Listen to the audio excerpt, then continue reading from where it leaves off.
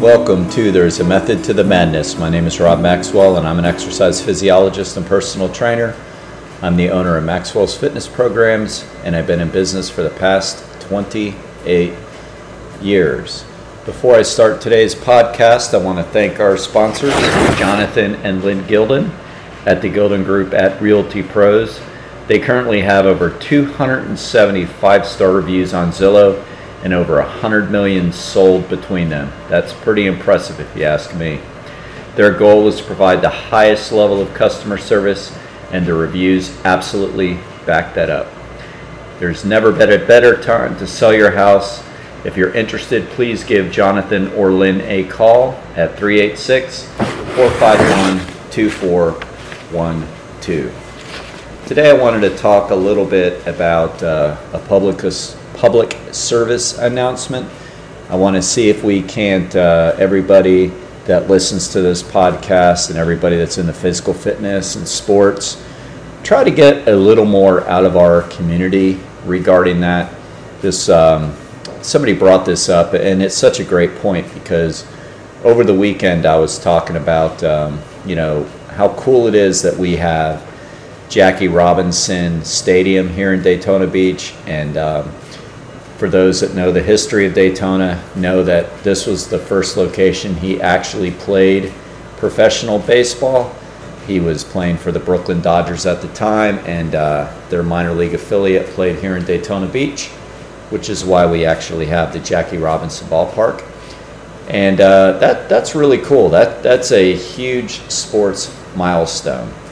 And we hear very little about it. I mean, we have Jackie Robinson Ballpark, we have the Tortugas, and I think that's enjoyed by many people. But why can't we do a little bit more for the sports and physical fitness and activity folks in this area? I have my guesses as to why, which is it's just not a huge moneymaker, but can we always let money dictate everything? I mean, our area is known for NASCAR, the beaches, different spring breaks, some things maybe, not so great, but anyway, bike week and things like that. I'm not putting that into that category of not being very great. I'm just saying that, that's what our area is known for, and obviously those are huge money makers. But can we really put money on physical fitness and activity and health and all those things?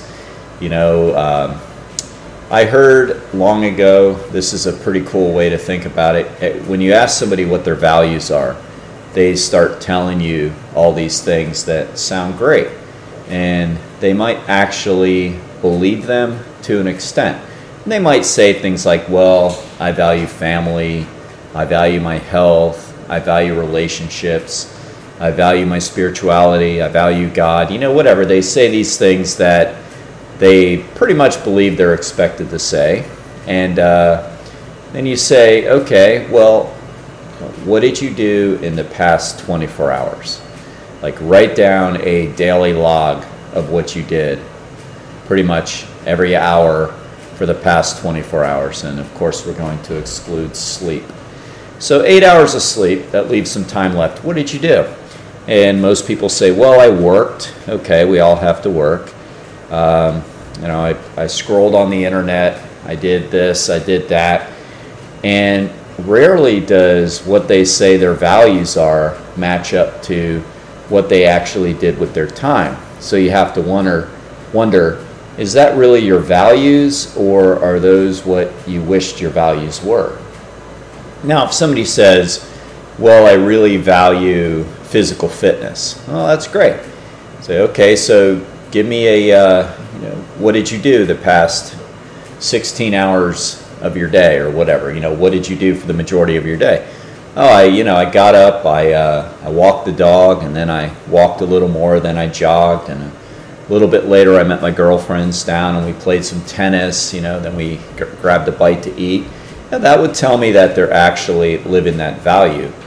Or somebody might say, I really, really value my church, my community in the church. Oh, okay, cool. So what did you do yesterday with your daytime?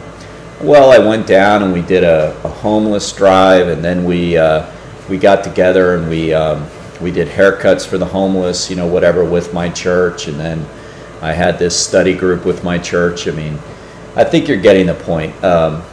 We all say what we value, and then if we look at our time spent, because we really can't put a price tag on our time, we see that we're really not doing what we value. It sounds good in principle, but we're really not doing what we value. So, you probably have guessed where I'm going with this, and if not, I'm going to lead you there anyway. So, the bottom line is, as a community, if you were to look at any of the websites for any of the area towns, they'd say, well, we value community, we value quality of life for the individuals that live here, we value this, we value that.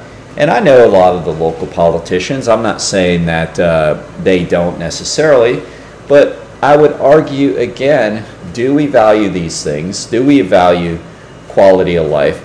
Or do we just say that, and the bottom line is what we really value is the money and the revenue that can potentially come in from events?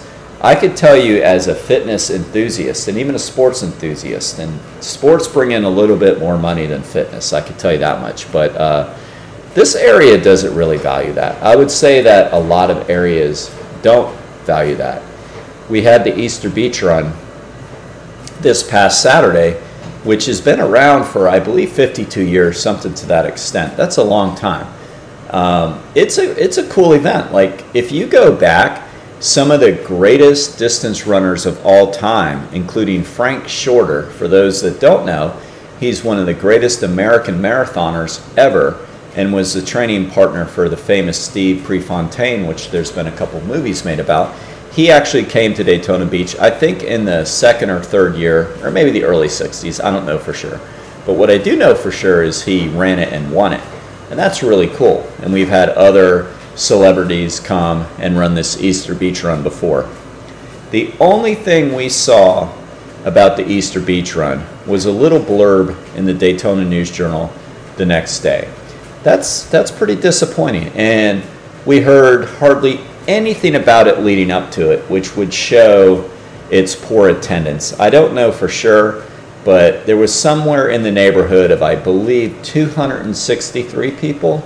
It's either 263 or 363. Sounds like a big difference, but it's really not compared to the fact that just 20 years ago, the Easter Beach Run used to draw 2,000 runners.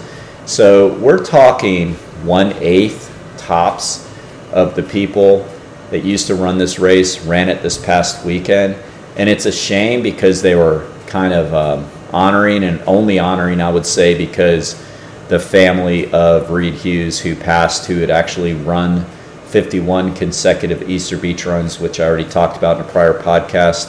They're doing a sort of a memory run for him. That's a big deal. I mean, maybe put that in the newspaper. Maybe talk about it. Maybe talk about the history of the Easter Beach Run. I've done a lot of races. I used to be in the vice president of the Daytona Beach Track Club, which unfortunately went defunct. And people have asked me, well, do you know the history of it? Do you know why it started and all this? And I don't know. I mean, we used to put it on as the club, but that's a great question. I mean, maybe do some writing on that. But again, the problem is, what does a $40 entry fee bring the city? Which I'm not really dissing the city of Daytona Beach, because they actually sponsor the event, which means that they waive the fees. So they do their part, I believe. But shouldn't more of the community do more to really advertise local events? If we say we value health, fitness, quality of life for the citizens, why does it not seem that way? Why are there so few family fun, friendly events to do around the world of fitness? A person that brought this up to me today was talking about how there's no longer the Y-Tri. And I do know somebody who's trying to bring it back, and that's a great thing. But the Ormond Beach Y used to put on what was called the Y-Tri, and it was a great little local triathlon that was done at the Granada Approach in Ormond Beach. And it was a sprint triathlon that a lot of people looked forward to, especially the locals. It's no longer there. I mean, we can continue to blame COVID, and that seems to be the convenient excuse to blame, but why are there still people coming to Beach Week coming up if it's, the COVID thing? Why was Bike Week so full here in Daytona Beach if we're worried about COVID? I mean, the bottom line is, the reality is that these things don't bring in a lot of money. But again, if we really put the value completely on money, aren't we missing the mark when we talk about how in our area we value health, we value fitness, we value family time and all those great things, which of course you cannot put a price on. You cannot put a price on your health. So shouldn't we be doing more to try to bring events to this area? Way back when I first started doing triathlons in the 90s, we had the Bud Light series. It's kind of ironic that a beer company was putting on a major triathlon series, but they were, and they paid for it. So who cares who sponsors it? Who cares who puts the money out there, as long as we have a good event? And the Bud Light series was a huge triathlon series that went all through Florida, Georgia, and I think part of South Carolina, and they were big. And then they got bought out by Coca-Cola, and Coca-Cola continued to come here. But that came here to Daytona Beach, and we rode the Loop, which is the famous Orman Loop, as part of it. So the Bud Light series took an area and figured out what it was known for and made the distances for the race centered around that. So we did a half-mile swim. Then we rode the Loop, which was pretty long, 23 miles on the bike. And then it was a 4-mile beach run. And that was a big event. And a lot of people from Orlando came over and did it, which I know for sure because I was at UCF at the time. And a lot of my UCF Orlando professors and friends in the master's program came over and did the race. And I still remember it pretty vividly to this day. But that went away. I guess it just didn't draw enough money in for Daytona Beach, so they decided not to renew the contract with Coca-Cola. And again, originally was the beer triathlon, but whatever, they gave out beer at the end. Who cares? We used to have a lot of great events here in Daytona that are gone. I really can't think of any triathlons that are coming to Daytona Beach this year. I might be wrong. I could double check, but I can't think of any that are coming.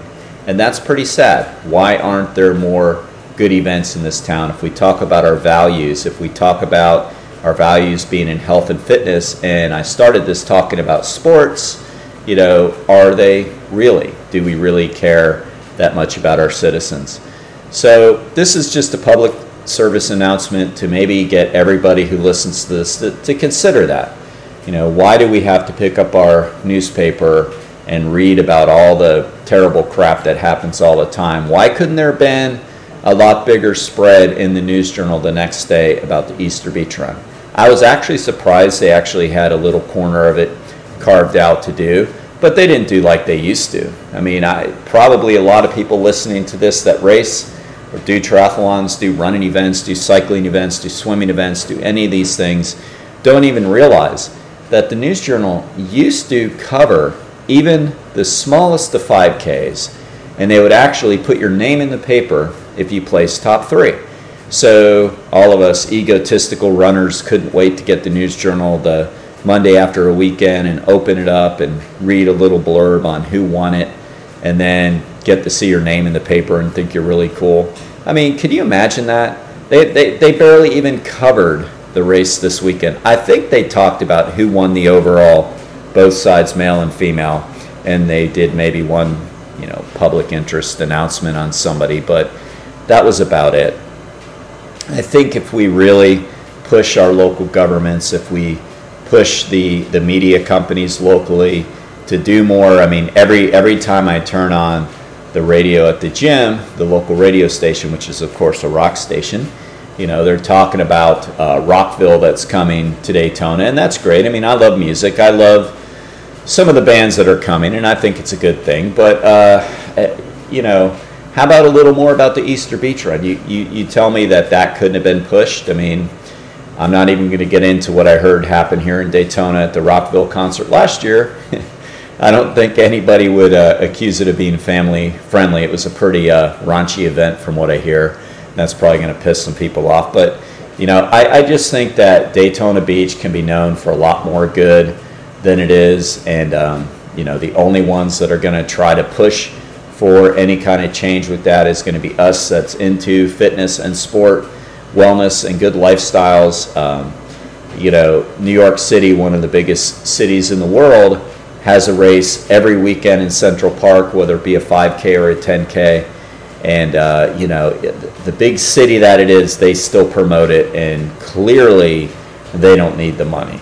Clearly they're not making hardly anything off of it, but they want to improve their reputation as a fitness-friendly area. And if you've ever been up there and been through Central Park, it really, really, really is. I mean, you get some pretty famous people out there that are running all the time, and you get some not so famous people, but the park is filled up with people either rollerblading, bicycling, running, walking their dog, whatever. There's all kinds of stuff to do. I just think we can do a lot better job than we currently do. So if there's anybody that can maybe make some change, send them an email. It's coming up upon a local election time pretty soon here in November.